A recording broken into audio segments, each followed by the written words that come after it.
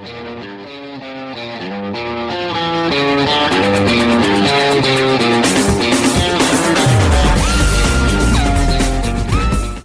listening to Brave New Words. I'm your host, Ed Fortune. I'm Starbest Magazine's literary editor and a bunch of other stuff. I'm here with... I'm Ross. I'm Del. I'm producer Al. And on today's show, we're going to be talking about The Extraordinary Adventures of Baron Munchausen by James Wallace. Because we would review a Las Vegas, but we don't have it. So, coming up next, a jingle. This is Fab Radio International. That was a jingle. It was. What's a jingle? That's a lovely jingle. Before we get into the Las Vegas review, I mean the Extraordinary Adventures of Baron Munchausen. We're not bitter.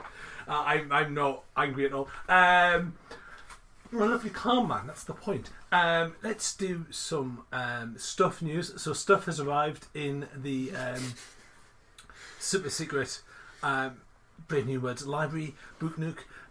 Essentially, we found our post box. This is the thing. We've been wandering through Elspace for some time, as regular listeners of the show will be aware.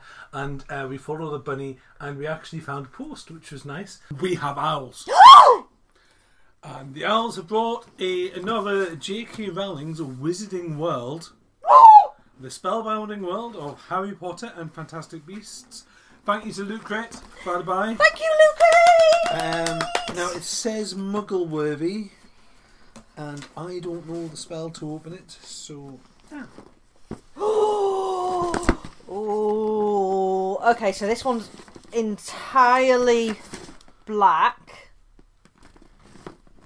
It has a little point of being shut that's shaped like a lock. From Fantastic Beasts. Yes. Oh.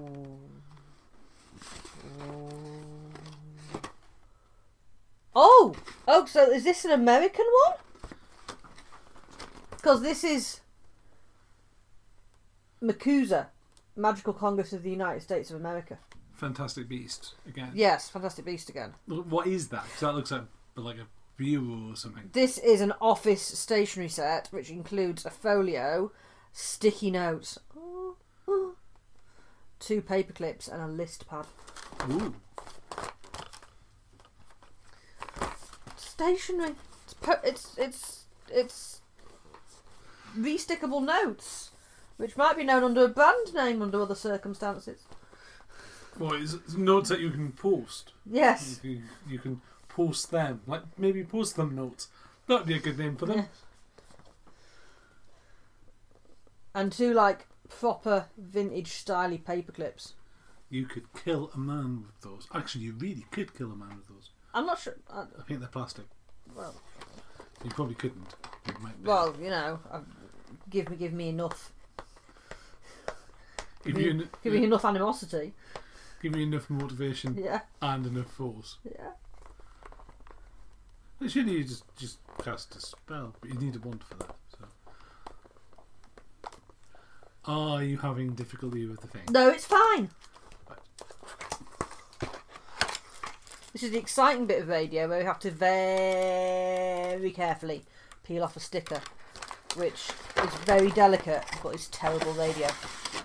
Ooh. So that's like a file.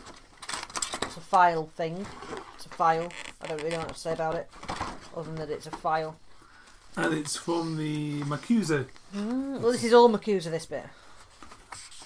We've got a lined pad of kind of essentially like vintage shape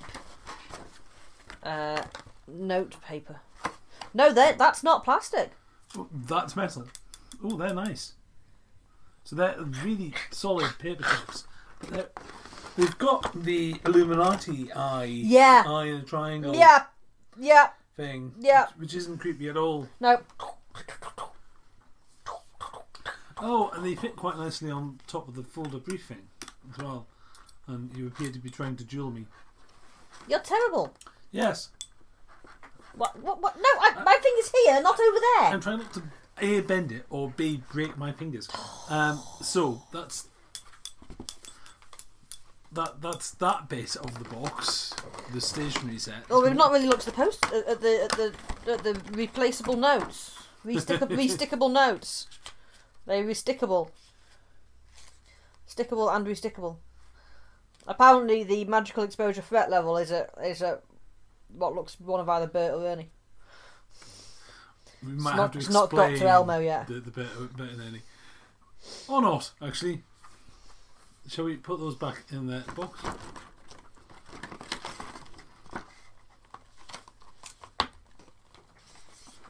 I'm going to dive in. I'm diving in. Oh, I think I've won the magical Cold War. Because it says here, Harry Potter. You're a wizard, Harry. Did you put your name in the Goblets of Fire, Harry? I think he did. No, he didn't. It was someone else. It was probably Voldemort. I can't look at this box. I'm fairly sure we didn't say it like that either. This whole thing. It's a very pretty box. Very pretty black box with silver ink on it. On the inside. See, sorry, did you just have a go at me for very carefully taking the sticker off, and now you can't open the box? I can't open the box. So hang on. It says Ollivander's Harry Potter wand pen, which tells me what's in the box. So that's been spoiled for me already. No, you see, I've skipped the spoilers. I'm reading the little piece of paper that tells you what's in the house. Ooh. So in like a pen box that you demonstrate a pen with is a wand. And it's a pen. And it's a very well weighted pen. And it scribbles lovely as well. That is beautifully weighted actually. In that bit, so the cap. So this is a brown, heavy ballpoint pen, which is very nicely weighted, but it's quite a heavy thing because it's clearly got a steel container. And you're like, books? What's this got to do with books? It's Harry Potter. So, and the lid. It's a pen. It's for writing a book. And it's stationary as well. It's for making notes. And the lid is very long and big, and it's the bit of a wand. So you can do this. It is literally a pen that is mightier than a sword. I think that's heavy enough to stun someone. Again, with enough force. You could use that like a Kubotan. You could, Would you get this through security checks for a plane? No, I don't think you would. Disappoint. It's a bit too heavy. It's a bit too solid. It really does. It's like a thin baton. Yes. You could certainly do some damage. You could do some damage with a normal regular pen. In fairness. I've spent too much of my life being slightly traumatised by various episodes of the BBC series Spooks. Okay, shall we move on to the rest of the box? Yeah. Is that a scarf? I like scarves. Oh, it's Gryffindor. Yes, apparently. I'm assuming at some point the people at Loot Crate have asked us what house we believe we are. I believe the show Right. is Gryffindor. Okay. Let's not examine that for too long. But The individuals being mostly Ravenclaw, Hufflepuff and Slytherin. I've never done the thing. I don't know. Totally Ravenclaw. Yeah. But according to the piece of paper that is here is the stuff that is in your box. You would have got the scarf that features your house colours and crest, from which I'm aware now that there's a lot of shades of grey in the Hogwarts school uniform. What's next is that sweets. No, that's no, don't come back to that. Shall we come back to the sweets? Shall we save the sweets for the end? So this is a thing that I am opening. It's a brooch. It's a brooch. It's not a brooch though, because it's got the. It is a brooch, but it's a pin badge brooch, as in it's the shape of a brooch with a big S on it. Salazar That's Slytherin's locket. Salazar Slytherin. Yeah. If you listen to me reading the thing out, locket enamel pin. Okay. So it's a Slytherin pin. Is this It's a not? Horcrux. Yeah, it's a Horcrux. The next in our Horcrux pin series, this is the safest way to wear this particularly nasty bit of jewellery. Why would you wear a Horcrux? Who wants to wear a Horcrux? That's a terrible idea. It says the man taking it off its backing. And pinning it to his chest. Yeah. It feels slightly more evil. I don't know why. You have gone like full Harry Potter here, because you're now wearing the scarf, you're about to be wearing the Horcrux, and you're already wearing the T-shirt that they sent us previously. But I am. Oh, what? Yes. I have to take this badge off. I put it on. I suddenly wanted to vote Conservative. A bit of Politics. Yes. But, yes. Anyway, or a cheap laugh, depending. Oh. Okay, so the last thing is a small pink box. They're not sweets, are they? It's marked Honeydukes. Well, they are sweets. But there is a very small, very subtle little green sticker that says "not edible, non-comestible," which I believe is probably French for "don't eat this, you'll die." Oh, I see. And there's some slightly bigger stickers that say that these are erasers. That's a chocolate frog. It is a chocolate frog. There is also a sugar skull, which is, again, weighty. I think with enough force behind it, you could probably take out somebody's eye with this. But is just beautifully finished off with all sorts of attention to detail on it. This is one of those things that it's really pretty in the box and it looks lovely in the box, but if you keep it in the box, you never get to see them. And you kind of just want these, because this is a chocolate frog and it's not, it's an eraser. There is also a cauldron cake and a jelly slug. And these all remind me of being in they remind me of being in junior school. And when I was in junior school, I had like an eraser collection. And I had, like, when I was a kid, erasers that were all sorts of weird shapes and colours and themes were a thing. They were massively a thing. Because, you know, I'm so decrepit and old that we had to write stuff on books in schools, as opposed to typing everything. And I had loads of these, and this reminds me of that one's breakable. This reminds me of like being a kid in school. Also, I got a brownie badge for that collection. You see, these are definitely erasers. And they're heavy enough to work as an eraser. Mm-hmm. Quite a few novelty erasers are a bit thin. Yeah. But you wouldn't want to use any of these as an eraser. I think the one I would least want to use is the sugar skull, just because that's going to go... brown. Yeah. It's going to go pencil very quickly. Yeah. Well, they come with a useful little box thing that you could get other things in as well. Yeah. So what you're saying is So I'm suspecting there may be things in future loot crates that you would also be able to store in this box. Well, you could always Because they might, for example, do a pencil sharpener You could always store that was shaped like something from Honeydukes. You could always store your cursed brooch. So anyway, let's put that away and let's get on with the rest of the show. We have a lovely Harry Potter. It's a weird idea. We'll get into that now, shall we? It's a weird idea. I don't know if you've encountered this at all, Ross or Del. Yeah.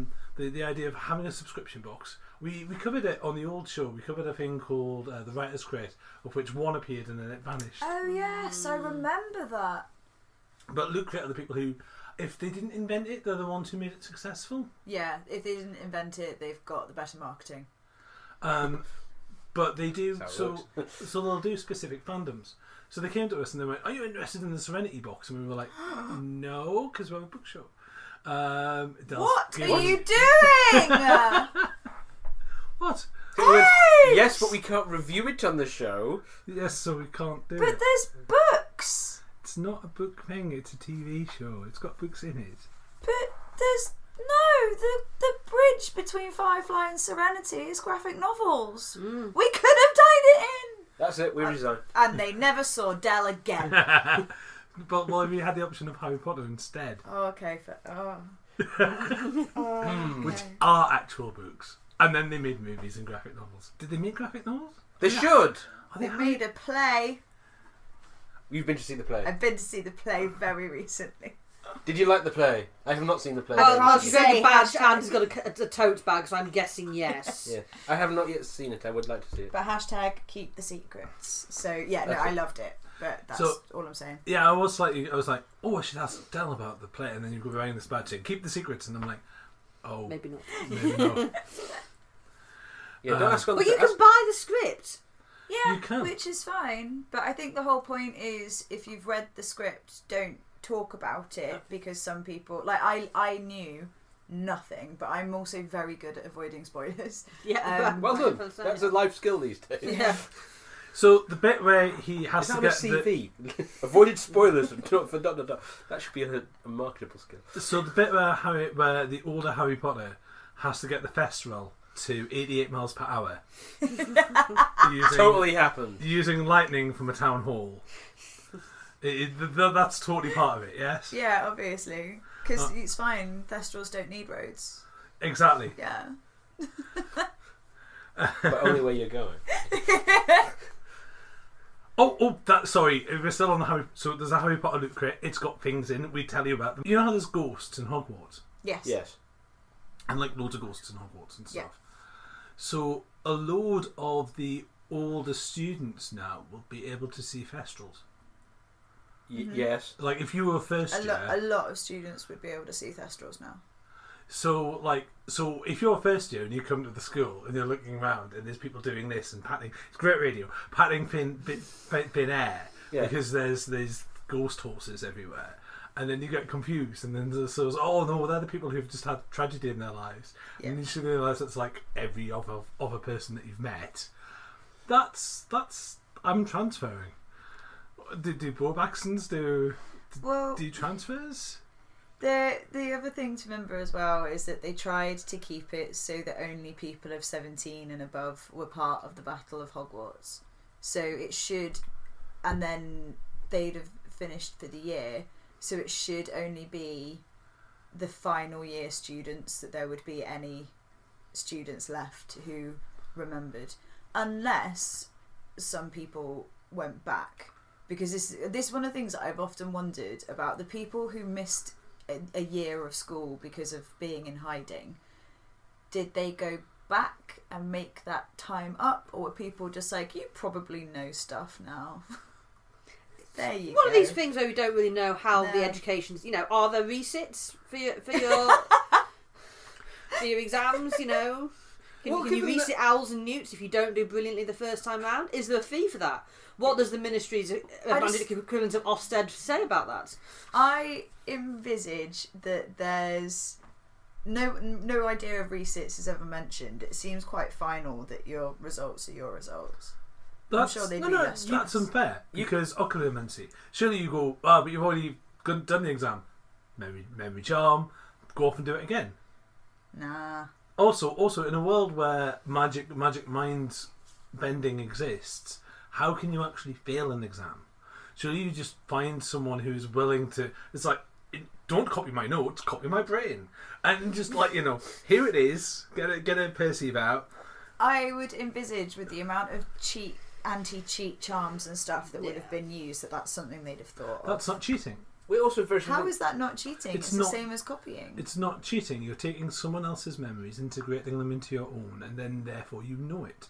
So, because the point of cheating at an exam is, say you were to cheat a medical exam, and then someone was to have an appropriate medical incident in front of you. If you cheated at the exam, you couldn't help them. So like you've cheated, you've made it entirely pointless. It's Whereas still cheating. It's gaining reward for someone else's work. It's essentially plagiarism. You've not put that time and effort into learning that thing that someone else has, and you're just appropriating that information. But isn't that SparkNotes, which you can use to enhance your working? Surely, if I could, No, because you didn't read them. if I could if I could put a USB stick into the side of my head, and then upload 2 years worth of a skill.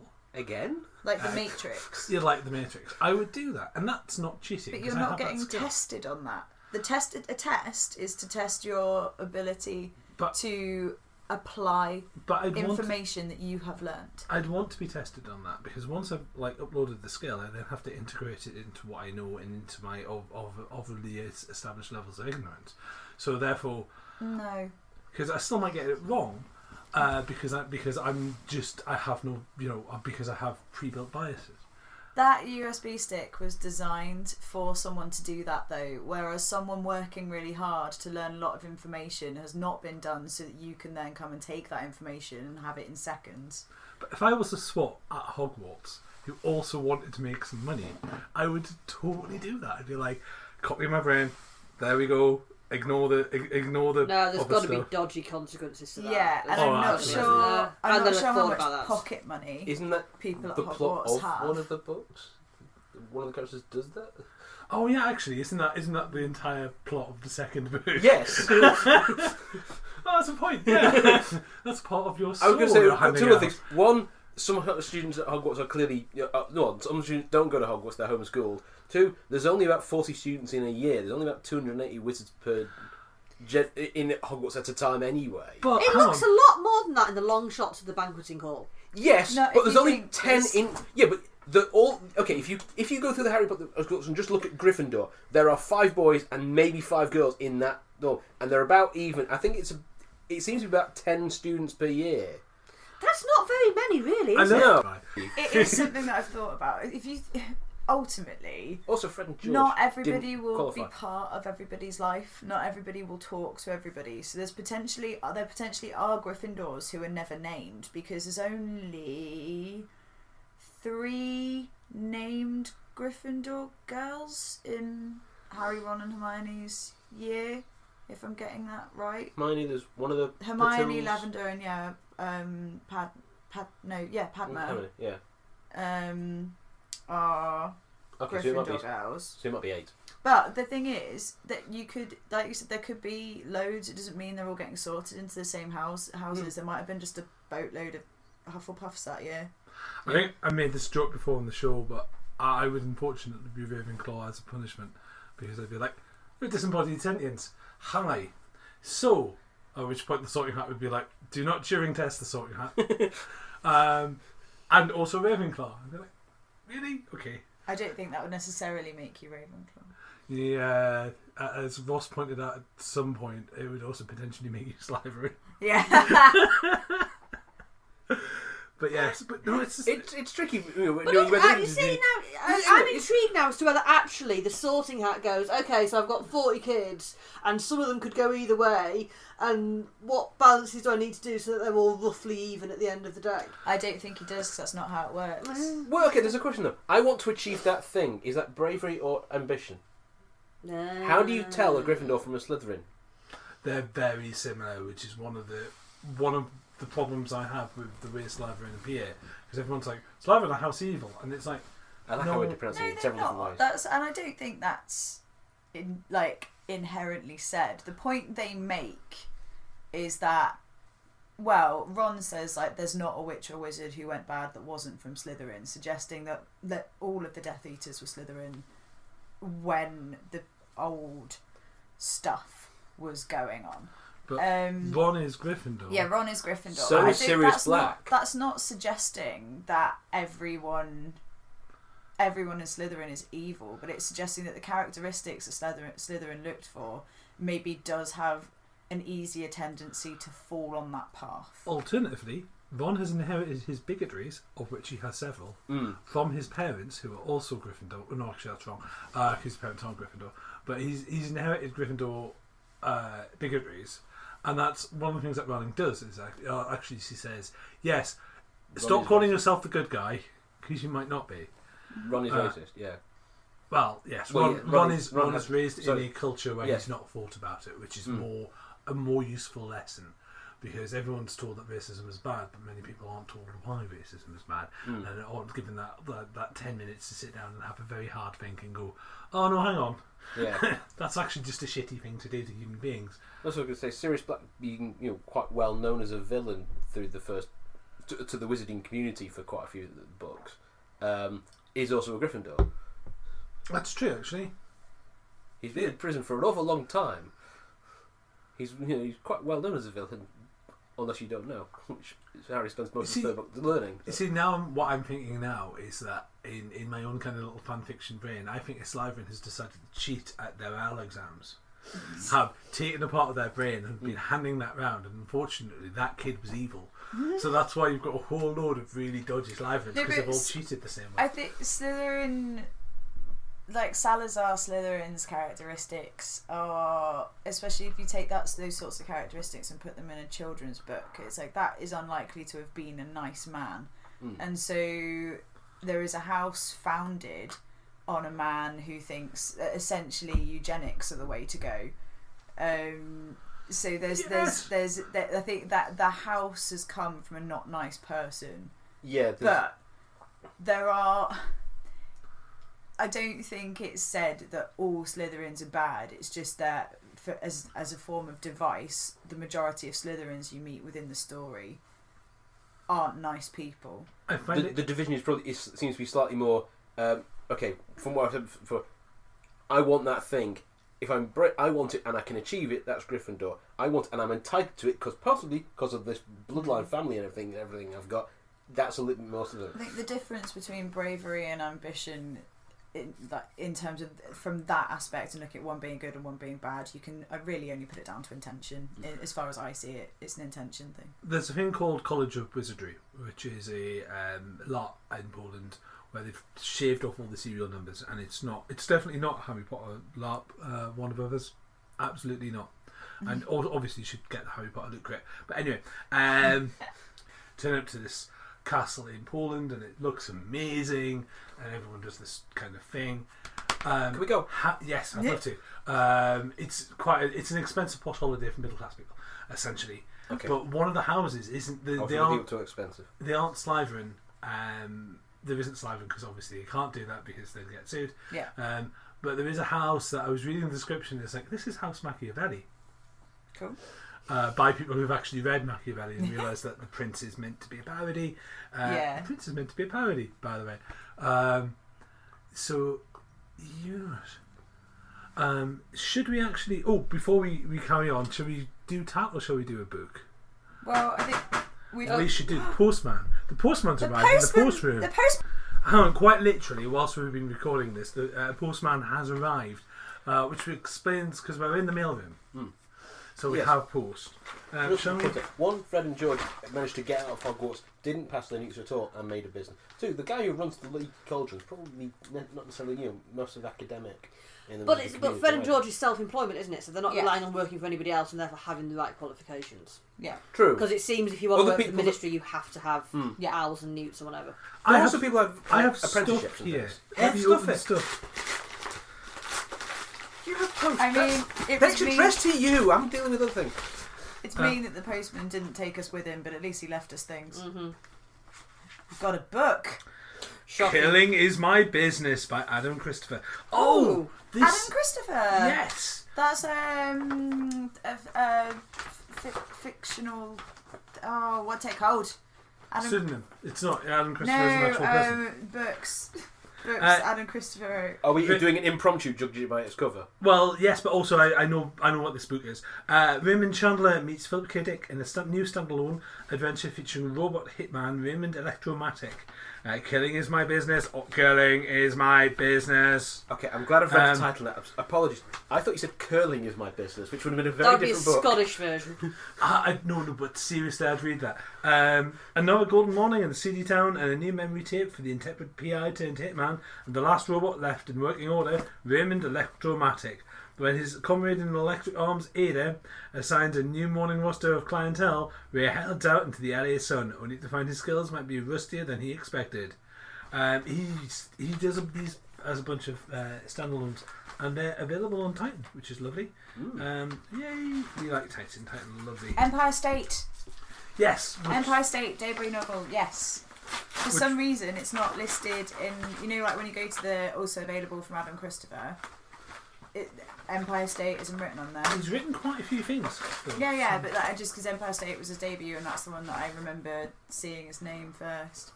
You have another book. Ooh, I have another book. Oh, that's big. Ooh, this is an one. This is unlucky. Ooh, Uh, we've talked about Unlucky before. Author of Ancillary Justice, Hugo Neville, an Arthur C. Clarke Award winner. We will get to the Clarke Awards, but not on this show.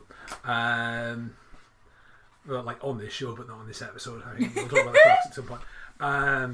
But yes, Provenance. It's one of those where I've just got like the book itself, and it just says powerful, engaging, provocative, unexpected.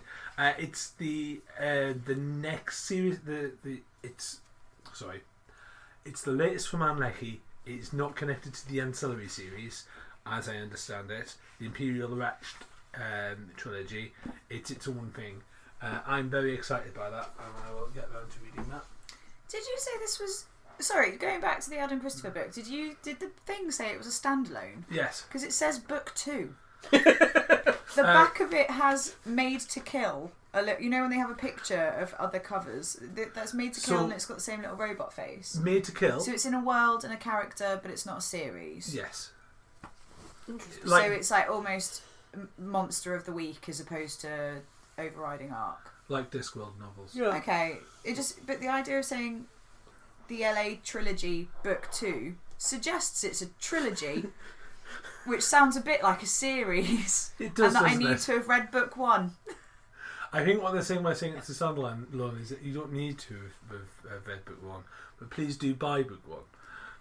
Do we think that this is connected to Sledgelit last November? Me and Ross went to a panel that was about is fantasy always a series? No. But one of the things that was, and I know I've mentioned it before because it was a really interesting panel, but actually one of the things they discussed is writing can be very difficult because you can write a book and then your publishers will say, right, turn it into a trilogy. But when you write the second one, you have to end it in such a way that if they decide not to do the third one, there's enough of a story ended. So I wonder if that's something like what's happened here then, because the fact that it says specifically it's a trilogy, but then all the marketing says it's a standalone. I personally just don't think that works. That's the thing I find fascinating about the way the industry is set now. Yes. Is that, let's take Genevieve Codman for an example. The Invisible Library series is a series that we love. It's great fun. But she wrote the first one, and we talked to her at the time, and she was like, is there a sequel? And she was like, I hope so, because I have more stories to tell. And she originally wanted to do just 3 books. But by the time she got to the second or third one, it sold enough, and there were enough people going, is there more? And she was like, well, no, there is more, because I want to write more. So now it's a series, and it's the same with the Laundry series. The Laundry series is ran. Same with the Ben Aranovich books, The Rivers of London.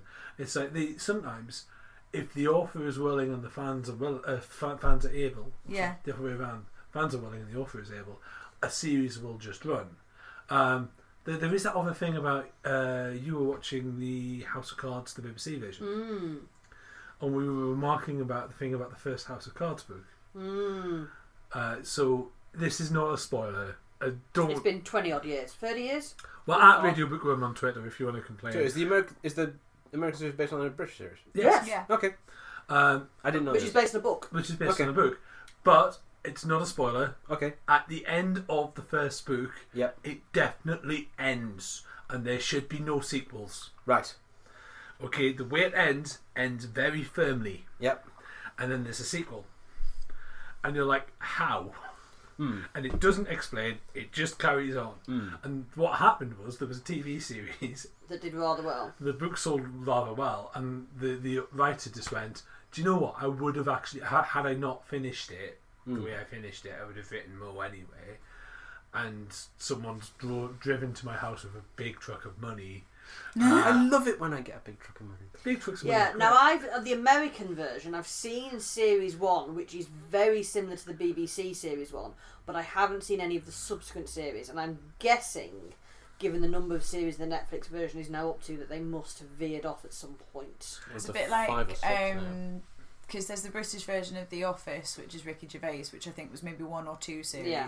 but the American Office went for quite a few yeah. series. So I think the first series, from the sounds of it, is quite similar to the UK version, but then they were like, ultimately the characters are different, they have different stories to tell, and went a different way. I find it fascinating that the mistress subplot in that book. In House of Cards, which is in the book and is in the BBC TV series, isn't in the American TV series. It is, but not the same way. Yeah. The things that British sensibilities find really creepy about that relationship, Yeah, that's not in there. that's not in there. Yeah. And it's And I was reminded when I watched that again earlier this week exactly how creepy that is. Because I was just going, oh, I had forgotten about exactly how uncomfortable that is. And And it was, and that's because American moralities are different. I mean, we share very similar sensibility as nations, but American moralities are different. And they looked at that and they went, right, so the people who would be creeped out won't watch the show, and the people who definitely will be this will appeal to, we don't want watching the show, so we'll just remove that entirely. Yeah. And you're just like, there's an interview with someone who they explain that, and you're just like, right, okay. And it also apparently, a potential senator having an affair is shocking enough. Yeah. Apparently. Yeah, which is, yeah. Nonsense. I can see why they've gone off differently in the American TV version, because American politics works very differently to UK politics. Very differently. Yeah. I don't know what you're talking about yet because I haven't seen it already. Yeah. Already. It's been around for some time. I'm sure. We will eventually get to the Baron Munchausen. One of these weeks.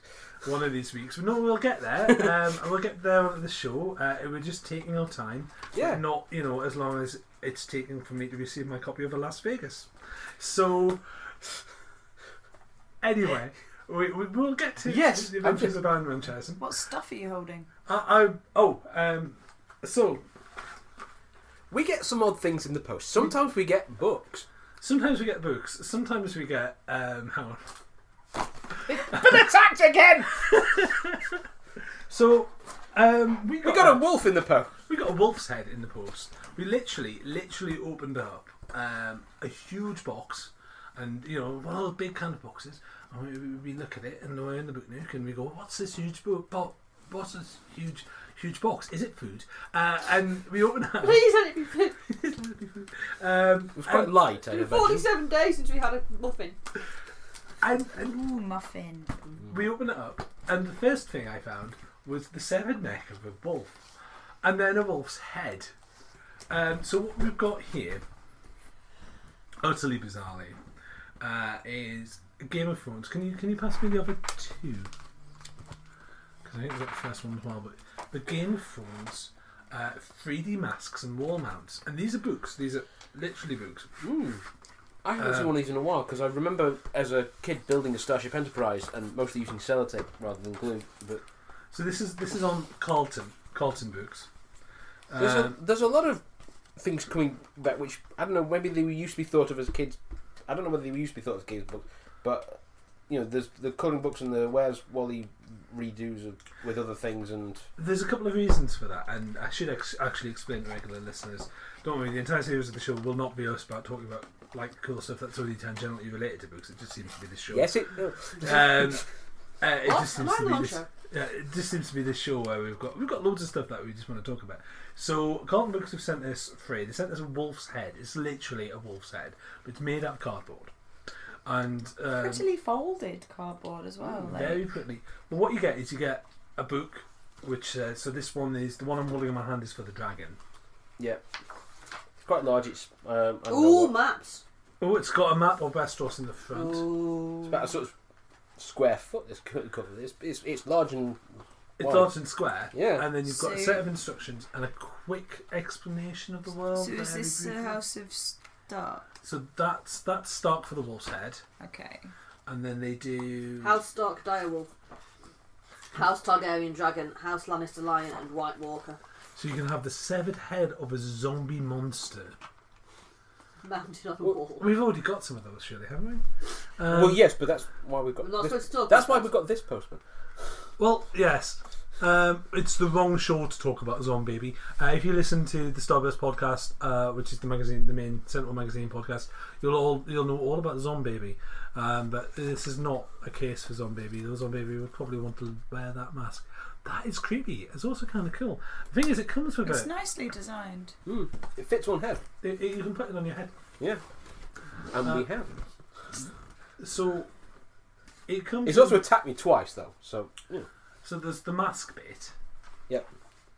And then there's a plinth bit. So essentially what you do is you get a little instruction booklet which also explains House Targaryen or House Stark or all the rest of it. No, yes, this is sensible. I like this because one, you will mount this bit on the wall, and the other bit will get taken off when you're drunk and be put up on people's heads. They've planned for this. So you've got like a baseboard, which is the back of the book, which is a big, thick piece of foam. Yep. Which you then kind of put together. Do you have to glue these, or do they just slot in? The sellotape's been used on the one that we.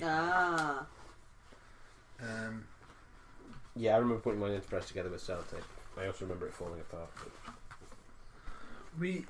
I quite like this. I mean, it's nice. It's a lovely idea. I mean, I have a feeling that it will.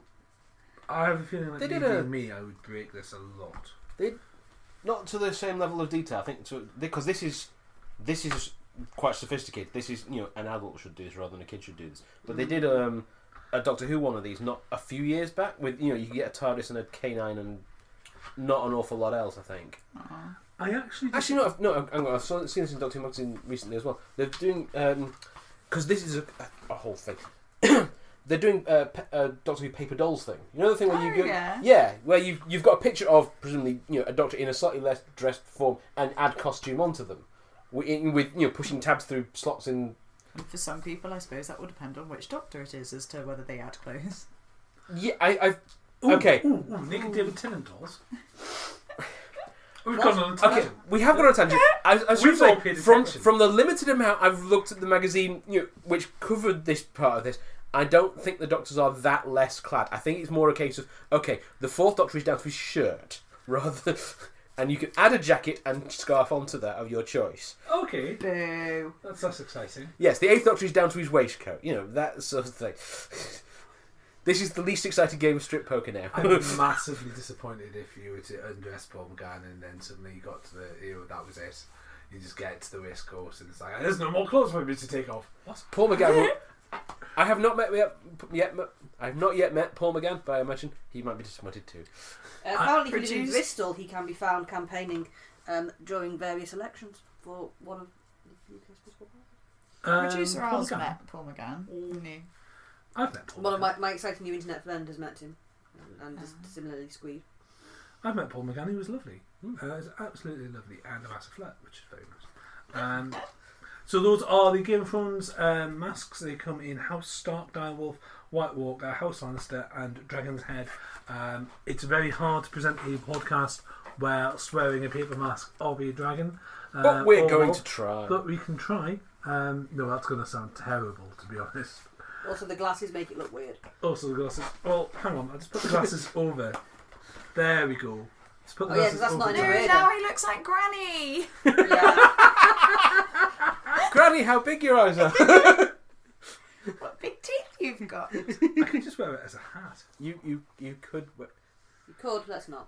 I don't know. I like hats. Hang on. Producer Al does officially look cute in hats.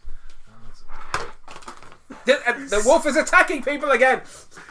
Oh, it's like that bit from A Company of the Wolves where they haven't quite got the special effects right, and like there's just like kind of a fairy stall flying at people. Well, they've used high quality tape on this as well, although it is starting. So to did be- they send one to you made? Yes. Yes. We have not okay. done this. Yeah, no, Yeah, I've had to restick some of that today. because otherwise, if we tried to do this, the entire library would be on fire. It's you know Covered in bees. covered in bees, everything on fire. That Excellent. sort of suits you. It's very slowly sliding down my face.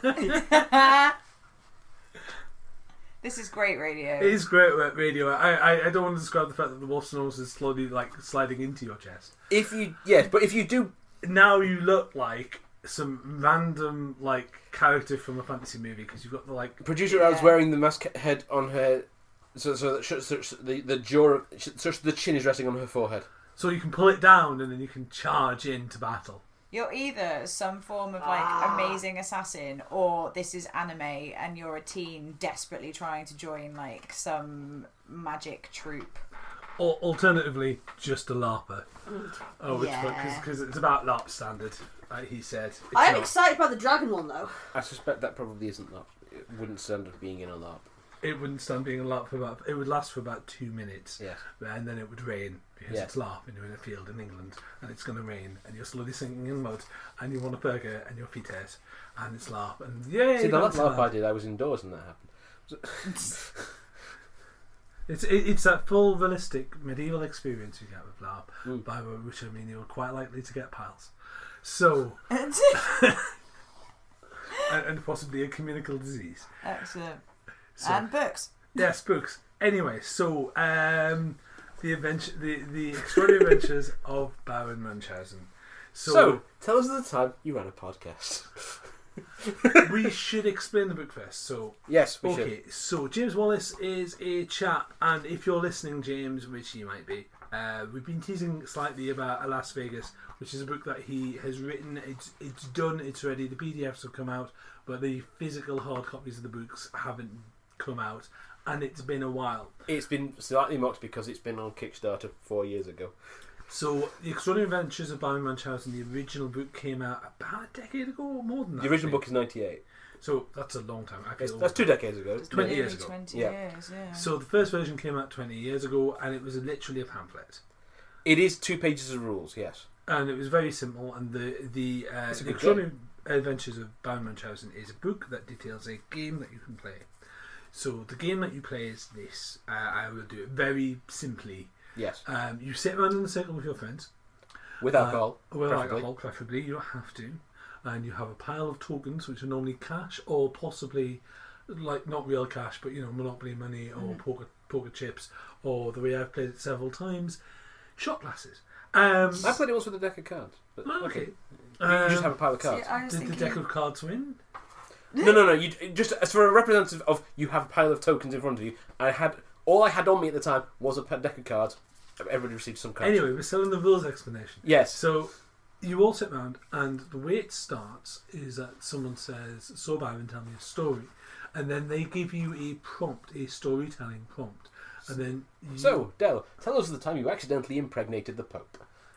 For example, and then you can interrupt that storytelling at any point by saying, "But surely, Baron." And then you add a story thing, and if they disagree with that, they go no, and then you give them a coin, and if you want to ask them a question, you give them a coin. So a token is exchanged to interrupt the person's story, and if they don't want to be interrupted, they give it back. In game, this is considered an insult. I've challenged the veracity of your story by interjecting with something, and you go, "No, you oaf! This is the case," and you will pass the coins back. And the concept behind it is it's to be performed. The storytelling is to be performed as if you were the legendary Baron Munchausen, who is a 17th century. I mean, is that yes, 17 ... 17-ish. So 18th century then. I always get confused about that. Talker of nonsense, essentially. No. All those stories genuinely happened. So he was a hero who went to the moon, saved the Prussian Empire, impregnated the Pope. You believe it when the Doctor did it? All of those, and also it was a movie by Terry Jones, Terry Gilliam. There's a movie by Terry Gilliam where essentially, and the premise behind the movie was that there were a bunch of people under siege, and there was the Baron Munchausen, and he was talking nonsense to these children because the children were terrified because the city was under siege, and it's just not a spoiler for a movie that's also quite old. And then suddenly it's all true, and the Baron is a hero, and he can save you all. And it's a marvellous movie, and you should go and see it. And it'll be on, if it's not on Netflix, it's on Amazon. You can find it somewhere, I'm sure. So, what James Wallace has done is it's taken him 20 years to take a book that was a pamphlet and turn it into a book that is 130 pages. No, this is the 3rd edition. The 2nd edition, because I've got a copy of that, and that's about a decade old as well, is a full 90-page something or other. So Okay. this is an expansion to that. This is the 3rd edition where he's gone a little bit further than that. Okay, but what we're saying is that a wait of several years is standard for James Wallace. You're just not going to let that go for this. Really Oh, not. right. But We were going to tell him we'd reviewed this show on the show. He I should listen. still am. But no, it's an extraordinary book. It's great fun. I'm going to pass that across. It is a lovely book. It looks nice as well. You might be thinking, well, how do you turn that tiny game? Because it's a tiny game, tiny rules. You can play it in the car. You can explain it to children. I have done it. How do you turn that into a 130-page book? And the answer is by providing shed loads of source material to tell stories. In the form of the Baron tells you how to play the game. And so it's very wordy, it's very verbose, it talks a lot of nonsense all the way through, and it's full of variations. Yes. I have played with 6-year-olds, Mm-hmm. my cousin the Baron, several times. I've excised bits depending on what we want to play. But there's a version where you're literally saying, my friend the Baron has a bunny rabbit, and then you turn around to the 6-year-old in your life and they have to add to that. And they go, my friend the Baron has a bunny rabbit with green glowing ears. And you go around in a circle until the bunny rabbit eventually has green glowing ears, can fly, is president of America, and so on. And it's the first person. And it's the first person to forget the list of things. And Okay. as a that's a game that's in the book. As a simple game for kids, it's brilliant because about a week later we ended up playing a much more simplified version of the Baron Munchausen game because the kids were just encouraged to make stuff up. And it's a lovely way to warm up young minds because they've got all the imagination and none of the confidence. I will contradict slightly because my understanding, I think it's the Uncle the Baron, but okay, is that the game is not a memory game of remembering all the things that you've attributed to the bunny rabbit or to the Baron for that matter. It's you're trying to one up them on my Uncle Baron is my Uncle Baron has 3 bunnies and a tiger and a gerbil named Harold. When I And- play, I don't know this one here because I think there was My Uncle the Baron back there, and then there's My Uncle the Baron Once, and it appears that there's My Uncle the Baron, Okay. and then My Uncle the Baron Once is like My Uncle the Baron. The example it has here, so being a selection of brief stories suitable for commencing the game for those without imagination or the uncles to provide their own. So it's like My Uncle the Baron once crossed the English Channel on a seahorse, found gold mine in Wales, shot 2 pheasants with the same bullet. So this is definitely a list story. Right. There are 2 games Yeah, in this there's book. two My Uncle the Barons. There's There's also My Shorter Uncle the Baron.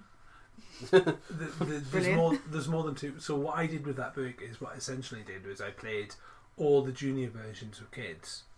What I discovered is I could play I found the most basic junior version, which is a list. Yeah. And then later on I built it up and built it up and built it up. Yeah. So there's enough in there for you for kids, because as he puts in a very verbose way, kids have all of the imagination and all the confidence, and it's a wonderful way to just get them into it. There are a bunch of prompts in there for imagination generation purposes as well. And you don't have to be the Baron Munchausen. No, you can be. Yeah, I mean, the base. Well, the second edition, you can be a table of nobles of all various different stages. But yes, the 3rd edition adds a lot of variation. I particularly like the idea of bringing Jane Austen and not Jane Austen, she's not fictional. Elizabeth Bennet and Jane Eyre into a room. So, Jane Eyre, tell us how you defeated the Daleks at Westminster. Reader, I married. What? You can. This is the kind of story you can tell. Pride and Prejudice and Daleks. You know, Pride and Prejudice and Zombies was not as bad as I was expecting it to be. Didn't they make a film of it as well? Yes. Matt Smith's in it. Yes. Cool. Do it with Daleks. But I don't think that idea of taking something and then adding a new genre to it, I don't think is necessarily a bad thing. The old format of the show, when this used to be the Bookworm, I reviewed Abraham Lincoln Vampire Hunter. Brilliant book.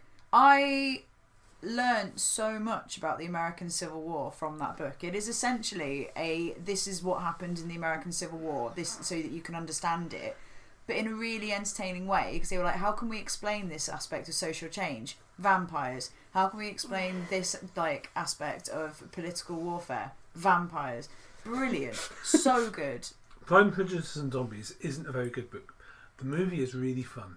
Good. And one of the things the movie does is, when we sat and watched it with our friend Paula, Yes. and Paula's a massive Pride and Prejudice fan, Yes. and one of the points that she made, and it's 100% true and it's 100% deliberate, is there's a bunch of stuff in the Pride and Prejudice canon that isn't in the book.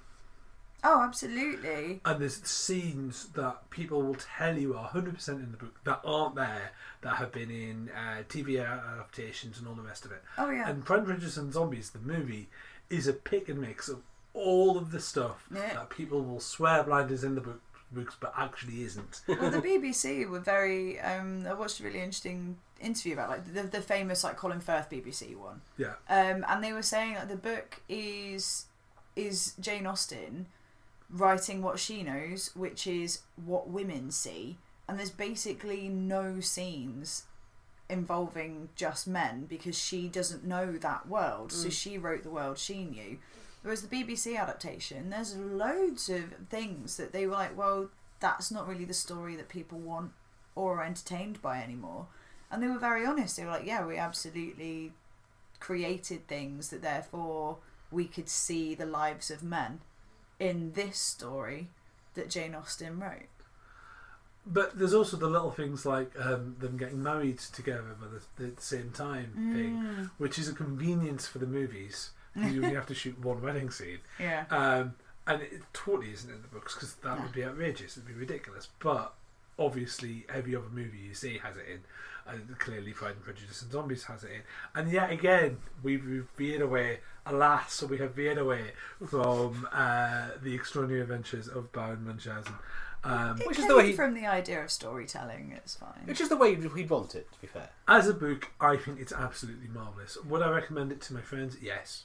Would I use it as an inspiration to create, I don't know, a quiz show? Yes. Would I play it with my friends? Absolutely. Should you play it with your friends? Yeah, absolutely. It's on Fantasy Flight, which is an unusual label. They're better known for creating books, but they do create these little mini novellas. I think we reviewed Android. We did. I think on the almost when we finished, like very early in the show, we reviewed some of their Android books, which are cyberpunk science fiction-y stuff. I think we in fact reviewed Monitor, which is the one that's also about Gamergate in wearing a hat. It's sort of subtly about Gamergate, but yes. There's got lots of it. You read the other two versions. I've read the second version. How does the? I remember reading the first version because the first version was free. Okay. How does it compare? Well, so the second edition primarily is you are nobles sitting around a table regaling stories about what you would do if you were an 18th century noble person. The variations... I attended a playtesting session which eventually became this third book. So I've done the supervillains variation where... Because there are considerable variations on what you can do with it. For example, you can be a supervillain where you are a crowd of supervillains. Each of you have... So tell us of the time that you tried to take over the world using cheese and moat. And, they will have to begin that story. But rather than a full 5-minute story of that, you will interject at some point to say, and how did Danger Mouse foil your plan? And and that's why we're all sitting around this table moping over our drinks, because we've all been defeated by whatever it was. There's a variation here called Inventors, which is described as patent nonsense. There is Munchausen Crescent. Yes. Oh, lovely. There's a monster mashup. There's one where you play... Dolly's Hill Loop. The fictional version we mentioned with Jane Eyre earlier, by the way, you can be Captain Kirk. You can totally... everyone can... you can be any character you wish to around sitting around the table. Protagonists. In this style of play, all the members of the company take on the roles of well-known characters from a well-known literary work. So we talked about this a moment ago. Yes. Before play begins, each identifies themselves to the company with the following example shown. I am Hamlet, Prince of Denmark. I'm interested in theatre, short sword fighting, and the supernatural. That's going to turn out badly, man. Although it's very forward of me to introduce myself, I am Elizabeth Bennet of Meryton, a young lady who much in want of a husband. Or quite simply, me Tarzan. There's a Neolithic version. You can be cavemen. You're describing things that adventures you have done. So how you invent cake, and Excellent. yes, you are not allowed to use adverbs or adjectives because they've not been invented yet. You're extremely limited on the amount of polysyllabic words. It's not and the everybody is referred to as Ugg. It's not the invention of cake to do with sugar. Yes, but just because that's how we've invented cake doesn't mean that some caveman Yes, didn't invent it and call it something else. I mean, it might have been made. It would have been cake. It would have been rock cake made out of literal rock. But other than that, yes. The Bounds game for early settlers of Stone Age being the people of caves or Cave Catan. How these early inhabitants recently discovered or invented a certain necessity. I can't say the word necessity. Feats of great value, including escaping dinosaurs, waging war, nearing tribes, or driving rival species, or everything else. There is a game that is already like that has been around for a while, which I believe is called Ugg, where it's a role-playing game where the only person who can speak in full language is the games master, and everyone else at all times can only speak with the words that are on their character sheet.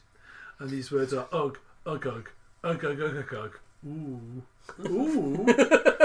And if you're a very brainy caveman, you get the extra special word, which is anti-disestablishmentarianism.